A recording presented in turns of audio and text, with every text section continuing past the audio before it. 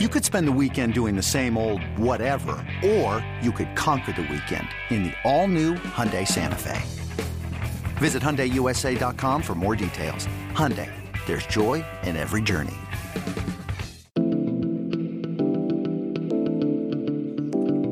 Welcome into the Hoist the Colors podcast, an exciting edition of the HTC podcast because we are recapping a 6th win for the East Carolina football program. I'm your host, Stephen Igo, as always, rolled along on the Hoist the Colors podcast. And, we could not celebrate a bowl eligibility victory without having Brett Hickman, the head coach at West Brunswick High School, Pirate alum, former Pirate assistant, join the podcast. Brett, I think you're like many fans out there, like myself, who's an alum. It was a very special Saturday for all of Pirate Nation, right? Yeah, I saw a thread on the board as what's happened in your life since 2014. And, it gave us a lot of time to really dissect of how long that really is in the grand scheme of things. Things seems like things went really smoothly there, really from the Skip era to the Ruffin era, right there from really 06 to 14. I guess we missed a bowl game only one time, and you get to the point where you take it for granted, and it looks like brighter days are ahead. And it's been a slow build for Coach Houston, but not only getting to 6 this year, but I think anybody can see that with the youth on the roster as they continue to get better and better, and they develop, and the team gets older and older, that this is going to become a reality here for not only this year, but the next couple of years and beyond, hopefully. Yeah, it will. We haven't spoken. We've texted here and there. Obviously, you've been busy with your season at West Brunswick and everything, but we have not spoken on the podcast since very early in the season, Brett. I don't know what exact game it was, but the growth of this team, I think, since really the first game of the year, since App State, I think that's really the only game you can point to and say, hey, they just got outplayed. I think they've really outplayed almost everybody since then. Unfortunately, they found a way to lose to South Carolina and to some of the schools, UCF Houston since then. But, this team from the start of the season to now has really, I think, finally met the vision that Mike Houston had for this program. Do you agree with that? Yeah, I agree. Primarily on the defensive side of the ball. I think you see Coach Harrell's not having to rely as much on scheming and blitzing as much. They've just gotten a little better at lining down at the line of scrimmage and been able to effectively stop the run with the front 7 and allow the back guys to play coverage. And they've pretty much held up against everybody defensively. And then offensively, it's been more touch and go. But that side of the ball is also, making some improvements, in my opinion. Still a long way to go in terms of red zone efficiency, which nearly reared its ugly head again yesterday. If you talk about yardage, I believe that the yardage was over 500 to about 340 yesterday, but the game was tight because of a couple timely turnovers and red zone inefficiency. But overall, I think when the game is played between the 20s right now, East Carolina is a really quality football team. And that's why they're in a position to win 7, 8, 9 football games again. ECU 6-4 after its victory over Memphis and bowl eligible for the first time since 2014. They're 4-2 in the American Athletic Conference, Brett, and still have a chance to make a conference championship game. Probably not going to happen. They have to beat Navy, beat Cincinnati, and then Cincinnati's got to lose to SMU, and then SMU has to lose to Tulsa. So all that probably not going to happen, but at least that's a possibility. I want to dive more into the Memphis game specifically. This is the Memphis post-game podcast, Brett, and we got, a lot to digest. First off, let's start with the ending. The 2-point conversion. So I was in the stadium, covering the game, and I thought it was interesting that when ECU called timeout, you could see them kind of gather on the sideline, like, "Hey, let's be prepared for them to come back." And then you saw the Memphis sideline basically 15 seconds after they got over to talk things over, like their sideline went crazy because their coach had made the decision to go for it. But, usually you could see kind of a panic on the visiting team sideline in that situation. ECU was not in a panic at all. It was, hey, we're prepared for this, and they seemed ready for that call. What did you kind of see happen on that play and unfold to let ECU escape with the victory?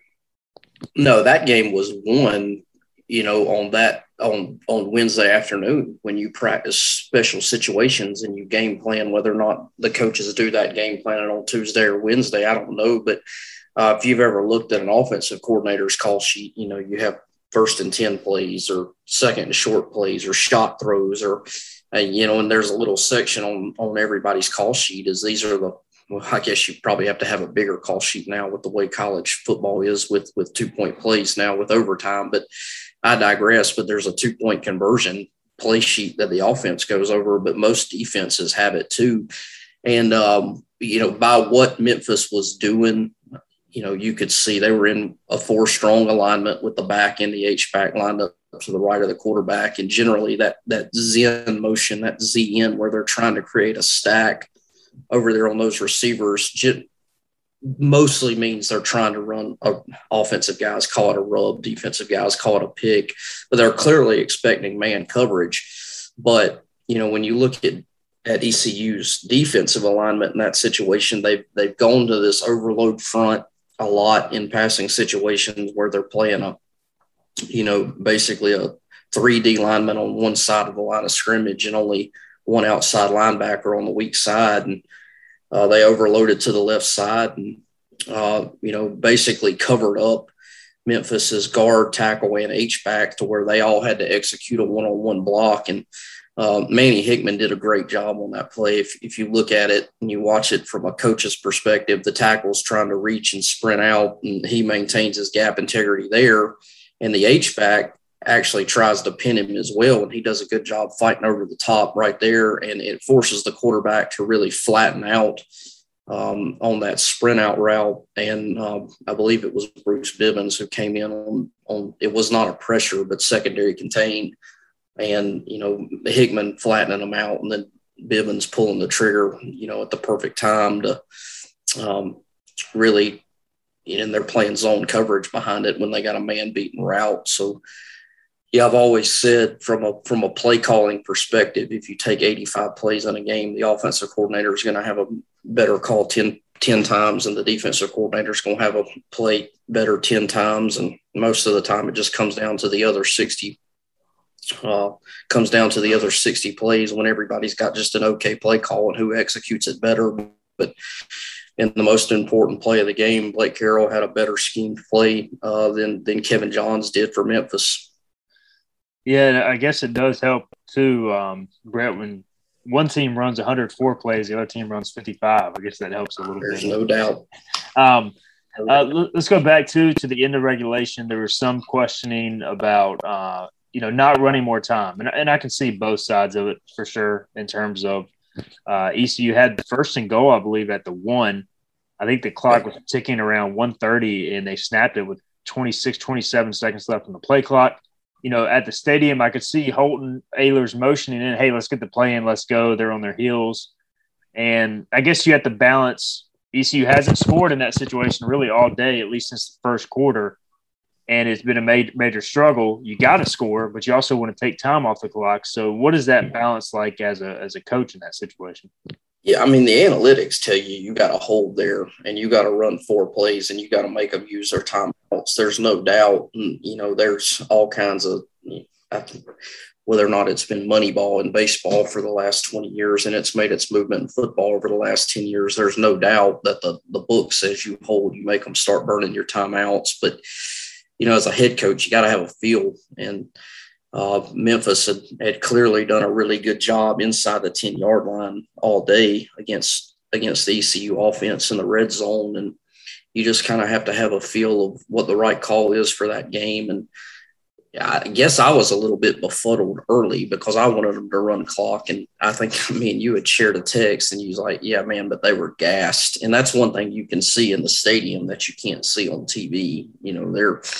They're taking the screenshot, the Holton or the sideline or whatever. But, when you're in the stadium and you're on that sideline, you can see their hands on the hips or, they're struggling to substitute or whatever the case is.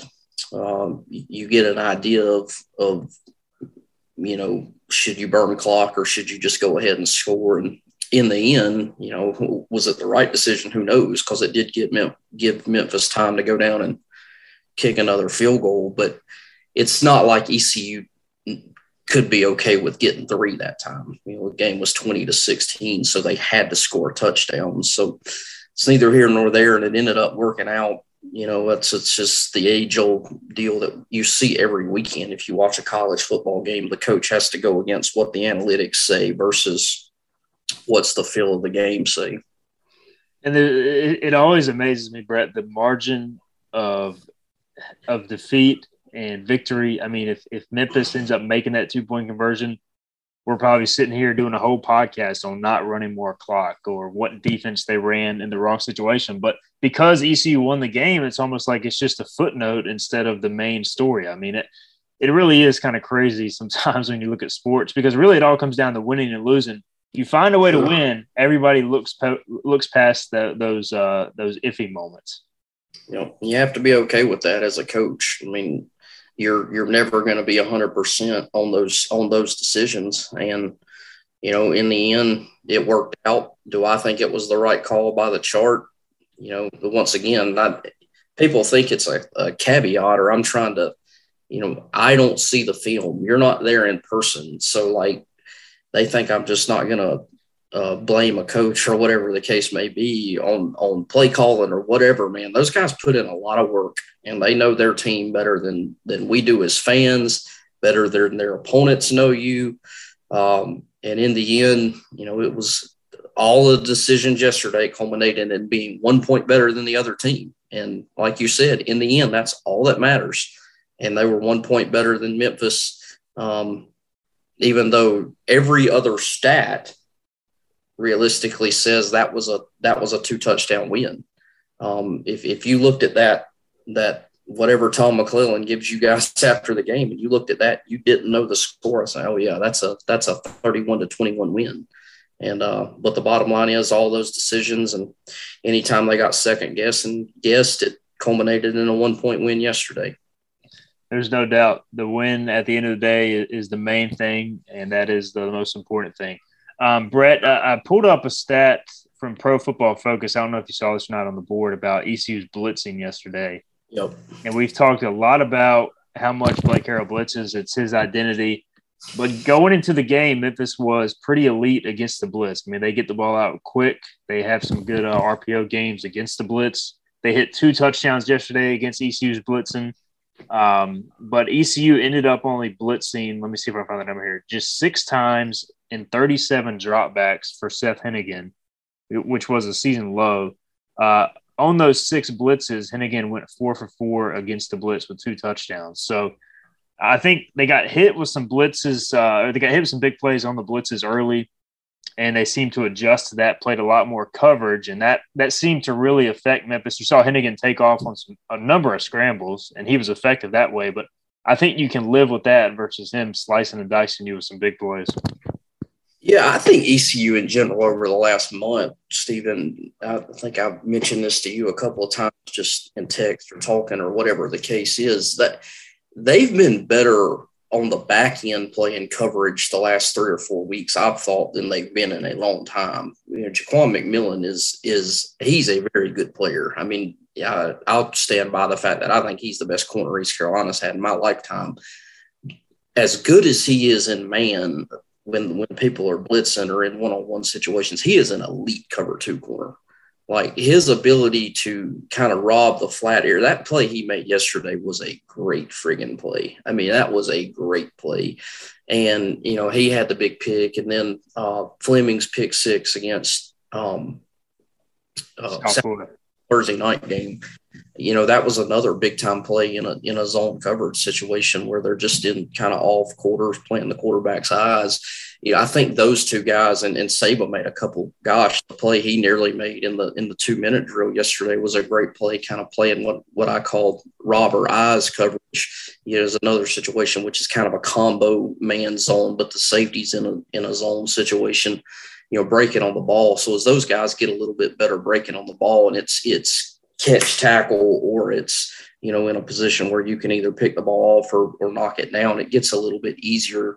And it's culminated in the fact that they're getting a more consistent pass rush with 4. You know, I mentioned the overload front that they've started to get out of the front. They're not doing that with 5 and 6 man pressures. They're doing it to, they're working 3-man twist games with that overload, and Blake's doing some good stuff. He's, not to get too technical, but he's trying to show that front so that he can get whoever the opponent is in the slide in their front that way. And then he might be working a twist game with a linebacker and a DN back on the weak side of that, because he knows he's getting zone protection to one side and man protection to another, and then he's dropping a DN. So it's a lot more effective right now as a 4-man rush, with the 4th man coming from various spots, where you can still play your whole menu of coverages, 7-man drops, whether or not it's cover 4 or cover 2, the robber stuff that they do, or even some cover 3, as opposed to, having to live and die with cover 0, which we saw them get beat on yesterday. We can get into that play if you want to, or, cover 1-man free, as they've played plenty of with 5-man pressures over the last couple of years. But I think it's probably just to make a long story short, I think it's obviously they had an understanding of what Hennigan did as a quarterback against the blitz, and he does a nice job, but also the fact that they're just getting more consistent pass rush with 4 guys, and they're playing better zone coverage on the back end than they've played, in the last couple of years, which is allowing him to not have to be a dial a blitz guy. The evolution of this defense is something else, and the youth of it is also special when you look at the future of it. I just compare it to, if you go back and watch a 2019 ECU football game and see how much just base defense they played under Trot to what they're doing now, it's crazy to see the evolution of it. So that was a big-time hire by Mike Houston. Now they got to find a way to keep Blake Harrell going forward, which we'll talk about maybe at a later date. Offensively, Brett, we talked about the issues. Well, let's get the bad out of the way first. We'll talk about the red zone. I want to hit on the 3rd down conversions as a major positive, but the red zone execution was obviously not there. Memphis just pretty much sent the house every time ECU got inside the 10. Like you pointed out, fair bit of grabbing, holding. Oh gosh, that wasn't called on Memphis. But we had a fade to Aldi there in the corner that he ran a bad route. He turned over his outside shoulder instead of his inside shoulder, and that should have been a catch, because I thought that was a good throw. I don't know if that was a very good route, but there was some serious molestation going on the outside. The one on CJ Johnson. I mean, how do you miss that? It is down in the right corner of the end zone, but guys, you can't make it. I mean, it's hard to be more simple than they send 8 to 7 gaps. Like, you don't have enough to block them and run them. So, like, you've either got to make an unbelievable run like they did on the goal line for the first touchdown, or you've got to be able to, catch and throw it. And credit to Memphis, they didn't call it. It is what it is. But I do think, they are a little bit more willing to run Holton down there. You saw him pull it one time on the zone read. And if you go back and look at the one that I guess it was the first trip down there, they're running zone read and Holton pulls it. I mean, Memphis didn't even cover the tight end and the wing combo. They didn't cover Calhoun, and I believe it was Calhoun and Jones down there at the tight end wing combo. And if they're not going to do that, having a play action pop pass or something like that down there is always a good thing. But I mean, if they're sending 9, you're going to have to be able to throw it a little bit more effectively down there, and hopefully they don't get away with what they got away with yesterday. So, kind of a catch-22 down there in the red zone. Yeah, I saw a lot of complaints about, hey, why ECU's running the ball good between the 20s? Why are they not running it inside the 10 or on 1st and goal from the 2? Well, I think they tried it, like you said, a couple times. It just wasn't there. And again, Memphis was sitting in the house. At some point, you just have to make a play in the passing game. Omotosho's got to make that play. Somebody's got to fight through some tough coverage. You got to make a good throw, et cetera, et cetera. One thing I did notice is they threw a lot. They looked a lot to the flats and to the outside, obviously. And I know those are a lot of goal line plays, but very few throws over the middle in those situations. Brett, is that something you could attack in that situation going forward? You know, one of the great things in the red zone, you know, this is kind of something Steve Spurrier made famous, even going back to Florida. And it's, you know, one thing I haven't seen East Carolina do over the course of this year or even is those high lane kind of back of the end zone type throws where and it's hard to get a quarterback to buy into that, because anytime you're throwing a dig or a square in or whatever the case is in the middle of the field, you know, you tell them low because they're taking that guy off boots first or hit him in the chest. But, you know, that ball that's 8 to 10 feet in the air toward the back upright, you know, is generally a pretty good red zone idea or red zone throw. But those are more 6, 7, 8 yard line, 3rd and goal situations. When you get down in there too tight, you know, you start running out of space. And, you know, again, it goes back the South Florida game. You fumble on the goal line inside the one because you're a little bit afraid to get up under center. You know, the one thing that I think getting up under center on the goal line helps you with is there is a general sense, a better sense of misdirection, whether or not, you know, it's power with the bootleg because the quarterback's turning his eyes to the defense. You know, they tried to do some of that yesterday, but again, you know, when he's catching that snap 5 yards deep and he's turning his back on it, you're not getting the same amount of misdirection as you are seeing the quarterback's back right away when he pulls off the line and the under center. But that's not who they are, you know, so I understand that. And, you know, it's just right now it's a flaw on this team. You know, I don't think there's any doubt that if I had one thing to pick out on this football team that I'm scratching my head about today, if I'm Donnie or Coach Houston, is how do we turn these? I mean, what we do? Kick 3 field goals inside the 10-yard line or inside the 10-yard line? I mean, that's 9. That's 11 points you're leaving on the board. So to do it 1 out of 3 times is okay, but you know, it was clearly the method of which Memphis was able to stay in the game was our ineffectiveness to score touchdowns down there. 18 of 26 on 3rd down, which is amazing because ECU entered the game, I think, 128 out of 131 teams. However many teams there are in FBS these days. ECU is 128. I guess the good news is the high rate of conversion, Brett, which is, I think, it was around 69 or 70%. But the bad news is you have to be pretty non-efficient on 1st and 2nd down to get 26 3rd downs, but when it counted, they made big time plays on 3rd down. Well, it was a couple of things. Number one, I thought, you know, 2nd and 6, DK didn't panic yesterday. You know, he was okay with going empty and throwing a little 3-yard spot route or even running it again. And when you play, a lot of those downs were 3rd and 2s, 3rd and 3s, where Holton we were able to either run the ball for the 1st down or you know, get in empty sets or get in 4 wide sets and work quick routes to Tyler Snead or little snag routes where CJ's or Audie's size becomes effective, you know, not having to run by people or run deeper concept routes, you know, more just catch and throw type situations. So anytime you can stay within 3rd and 2 to 3rd and 4, you know, your percentages are greatly going to grow up. Go up. And, you know, another thing is when your number's that good, 3rd down, you know, I would love to see a stat of what it was on 3rd and medium, 3rd and 6 to 3rd and 9. I mean, because I thought Holton played his best game of the year. I thought he was totally in rhythm down the field. A couple of the seam throws were great throws. You know, his decision on when to run, when to stay in the pocket and deliver, you know, when to not force a throw. I just thought he was very sharp. You know, I think he has a tendency sometimes to either bail too quick or maybe force a throw in there. Yeah, he mentioned in the post game kind of having an idea, and this was obviously coached up. You know, when they give you this front, they're going to be vulnerable to their rush lanes this way, or, you know, on the weak side or on the strong side. And that was obviously coached up pretty well. Maybe not quarterback designed runs, but still situations where I think the staff has become less hesitant. Maybe this is because there's been growth with the backup quarterback, or the fact that they finally realized he's just 235 pounds. You know, let him run. You know, he's going to be okay.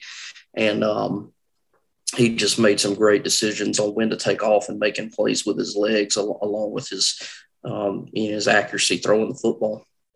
You mentioned the empty sets. I wanted to get your take on this. I noticed a ton early and really throughout the game, like on 3rd and 2, 3rd and 1, even the 4th and 1 in their own territory. They go empty. I think that was the play Ehlers hit Snead over the middle for a short gain.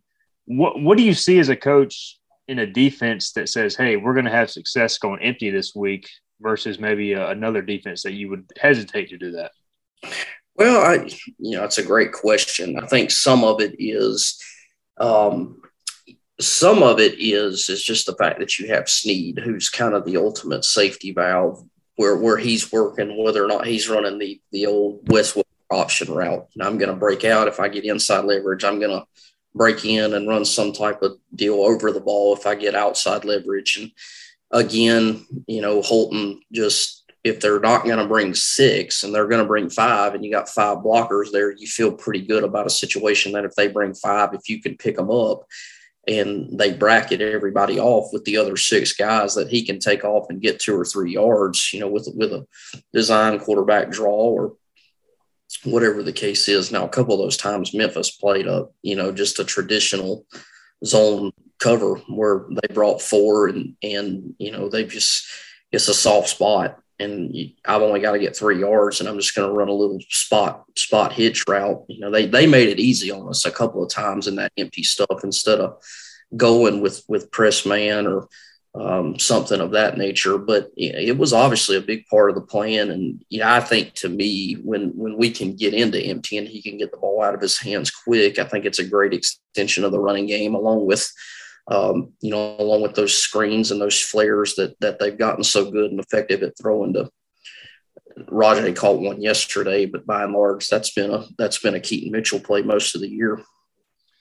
I want to talk a little bit of Navy with you later as we wrap up the show. But before we do that, put a bow on Memphis. Brett, I mean, this game, and I picked ECU to lose this game because the main reason was I thought it was very similar to UCF and Houston. Getting over that hump is such a big deal, and finding a way to win a conference game, a big conference game, is hard enough. But then to go on the road at a program that's 30-3 in their last 33 home games, 17 wins in a row in November, and the pressure of needing that 6th win, all was against ECU. So to get that win, I kind of said going into the game, if you do that, if you achieve that, that's the next step of this program under Mike Houston. I think they took that next step. I really think the corner has been turned, so to speak, and now it's just how good can they get the rest of this season and in the coming years. Kind of what's your take on what this win does for the program, short and long term? Not to get too personal here, we came into a situation at West Brunswick where they had not been very good for 20 years, 3 winning seasons. And our first year we went 5-6. And then the second year, we think we're going to have a pretty good team.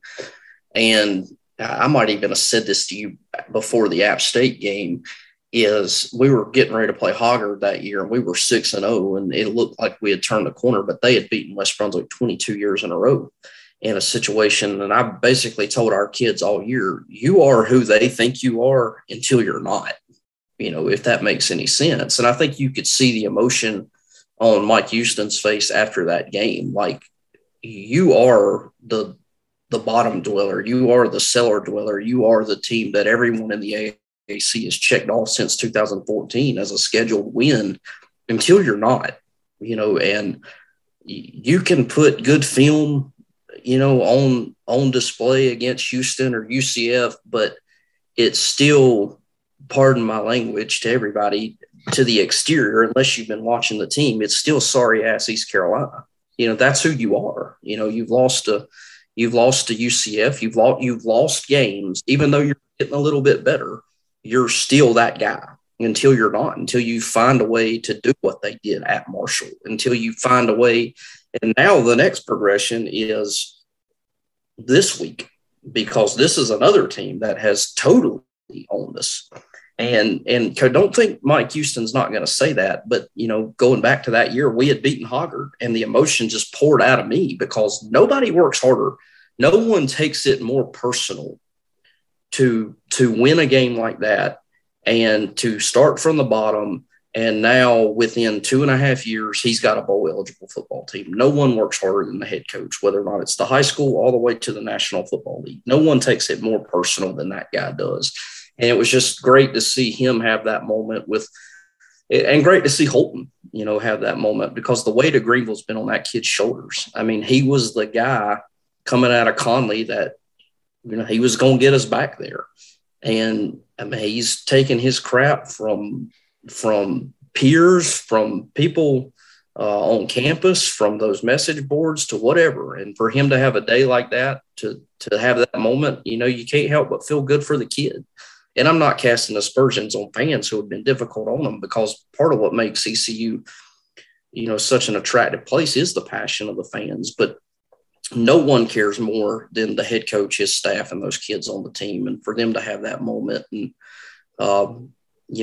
you couldn't help but feel really good for them, and to see the people meet them at the airport. And just my son was crying after the 2-point conversion was stopped, because he couldn't even watch it. He went in the other room and he heard me and his mom yell. I mean, it's just a great moment, and it feels like it feels like it's the start of something that's going to be really good over the coming years.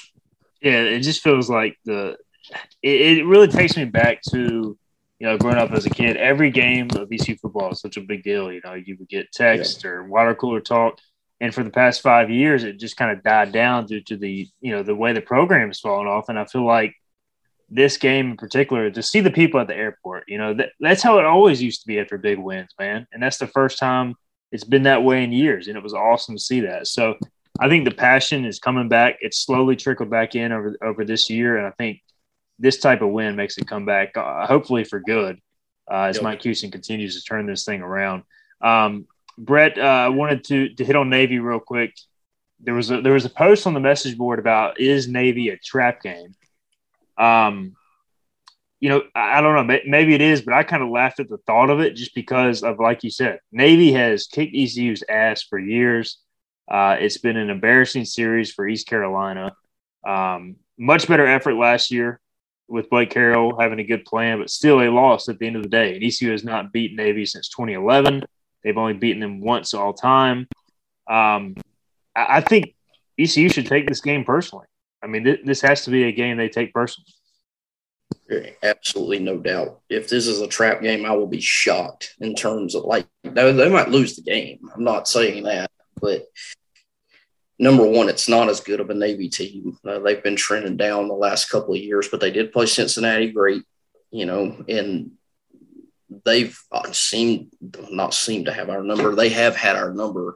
I think the one thing you get, and this is in no way casting aspersions on Scotty Montgomery or even Ruffin McNeil, because Lord knows we had some bad moments against him with him as the head coach too.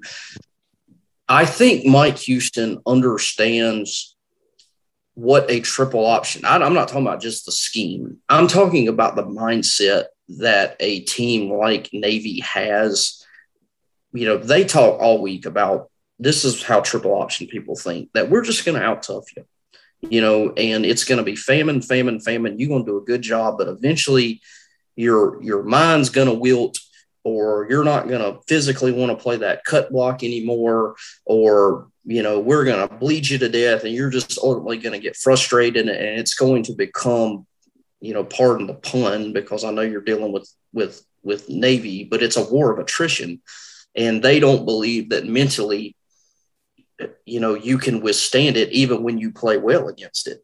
Not to mention when you totally get out-coached or out-schemed, it can get really embarrassing on you, as we found out, oftentimes during the Brian Mitchell days or whatever the case was, or heck, even they sauced us in 2006 when I was in school. So that's the one thing that gives me hope. I think Coach Houston is going to just hammer and beat that into those kids' minds starting tonight, of this is how they think, and they think they're just going to out-tough you, and they're going to out-will you, and they're just going to eventually make you quit. They're banking on you having an emotional letdown after a monster win, and they think they're going to beat you 28-14 or whatever the case is. And that's what they're telling their football team right now. And to put it to bed once and for all, that East Carolina is a soft finesse football team that doesn't want any part of this type of game. This is what we are. And if you've been beating that in their mind for the last 3 years, that this is what we want to be, this is who we are, not only do you practice against it all year, but you go out and you prove a goddamn point defensively that we're going to go out and we're just going to shut their rear end down. And if ECU can do that defensively, I do believe we'll score enough points to win the game next Saturday. It would be a classic trap game under any other circumstances, but I just kind of get the sense, knowing Coach Houston, knowing Blake from coaching in a triple option system defensively for a long period of time, I'm 100% confident in his ability to have a great game plan and get those guys coached up. I just think it's circled, and I think you're going to see a team that is emotionally ready to go, and I think they're going to get their 7th win next week. Yeah, I can't see a scenario where they are feeling too good about, if they were playing, I don't know, some team that they'd beaten recently, Temple or South Florida this week, maybe you get a letdown, but I just don't think you can go to Navy and not be prepared based off the history of the series. And like you said, Mike Houston knows that mindset because he was a triple option coach, so he knows how Navy thinks. It's going to be a big deal going into this game. Last thing, people like to think the triple option, you kind of just do what you do, but there are a lot of wrinkles and variations in it. No, I mean, the one thing against the triple, and I believe I did an article on it last year, it forces you to be incredibly vanilla on the back end. I mean, there's only one or two coverages that you can have. And if you look back at the Coach Houston's first year, the 2019 film, I think Navy completed like 7 balls for 130 yards. And we're not from here to the road that's 30 yards behind me within anybody of covering them. So, ultimately it comes down to Coach Harrell and the staff. Roy understands it, having coached the D-line against it every day in practice, or you're going to get cut, you're going to get chopped, you're going to get high load, and not intentionally. I'm not calling it dirty football. I'm not, but by nature of some of the calls, that right guard might be trying to slip to the linebacker or whatever, and he gets a little engaged with that defensive tackle, and that tackle's coming to chop him. I mean, that takes not only does it take physical toughness to withstand it, it takes the mental discipline to come back the next play after you get cut and not worry about how you just got blocked, but to play the next call, play the next play, and the eye discipline that it takes to play linebacker. When we were at North Greenville, when I was working for Jamie Chadwell, who's now the head coach at Coastal down here, and his defense coordinator, Chaz Staggs, we played Lenore Ryan, ironically, when Coach Houston was the defensive coordinator in 2009, and they embarrassed us, and they were really, really good. And we knew going into the next year, we were going into the South Atlantic Conference as kind of a conference affiliate, not actually in the conference. We're going to play everybody. And at that point, Lenore Ryan, Brevard, and Carson Newman were all double slot, triple option teams.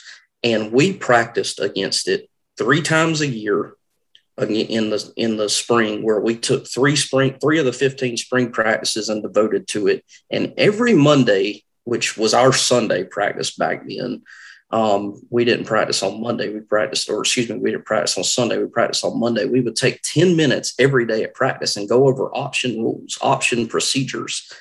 And I think Coach Harrell takes a very similar approach with Navy all year, that they're always working on it. They're always working on, maybe not telling the kids, but you're working on playing a slip block or a cut block or whatever the case is, because that's what's going to carry over to playing them every single year. And, it's always a great test of, we'll find out more about the culture of this program on Saturday than we will at any point this year. Because how do you handle success? Can you go on the road and win 2 conference games in a row? Heck, Saturday was the first one we'd won. can you go on the road and win it again? And, you got Cincinnati coming in the next weekend on Thanksgiving. You got every distraction in the world. Are you mentally tough enough to focus all week when everybody's going to be patting you on the back? But I got 100% belief in Coach Houston, Coach Harrell, that they're going to be ready for it. I think my bigger concern is certainly offensively. Brett Hickman from West Brunswick High School. And the offense, and we'll talk more later in the week, but ECU's offense has let them down a lot in these matchups, and that'll be a key on Saturday in Annapolis. Brett, this was fun, man. We could talk all night, but we both have a lot of stuff going on in our lives. So I'll let you get back to it, man. But I really appreciate the time. As always, good to get you back on the podcast. And who knows, maybe after a 7th or even an 8th win, we'll get you back up here in short order now that your season at West Brunswick's over. We'll be done, and we're going to start talking some bigger picture things. How we're going to pay our defensive coordinator to keep him around, and extension, no extension. What do we do? But bright days ahead for Pirate football. It's a great way to celebrate. No doubt. For Brett Hickman, I am Stephen Igo, and you guys have been listening to the Hoisted Colors podcast. We'll be back with you later this week for a more in-depth Navy preview. Until then, thank you guys for tuning in.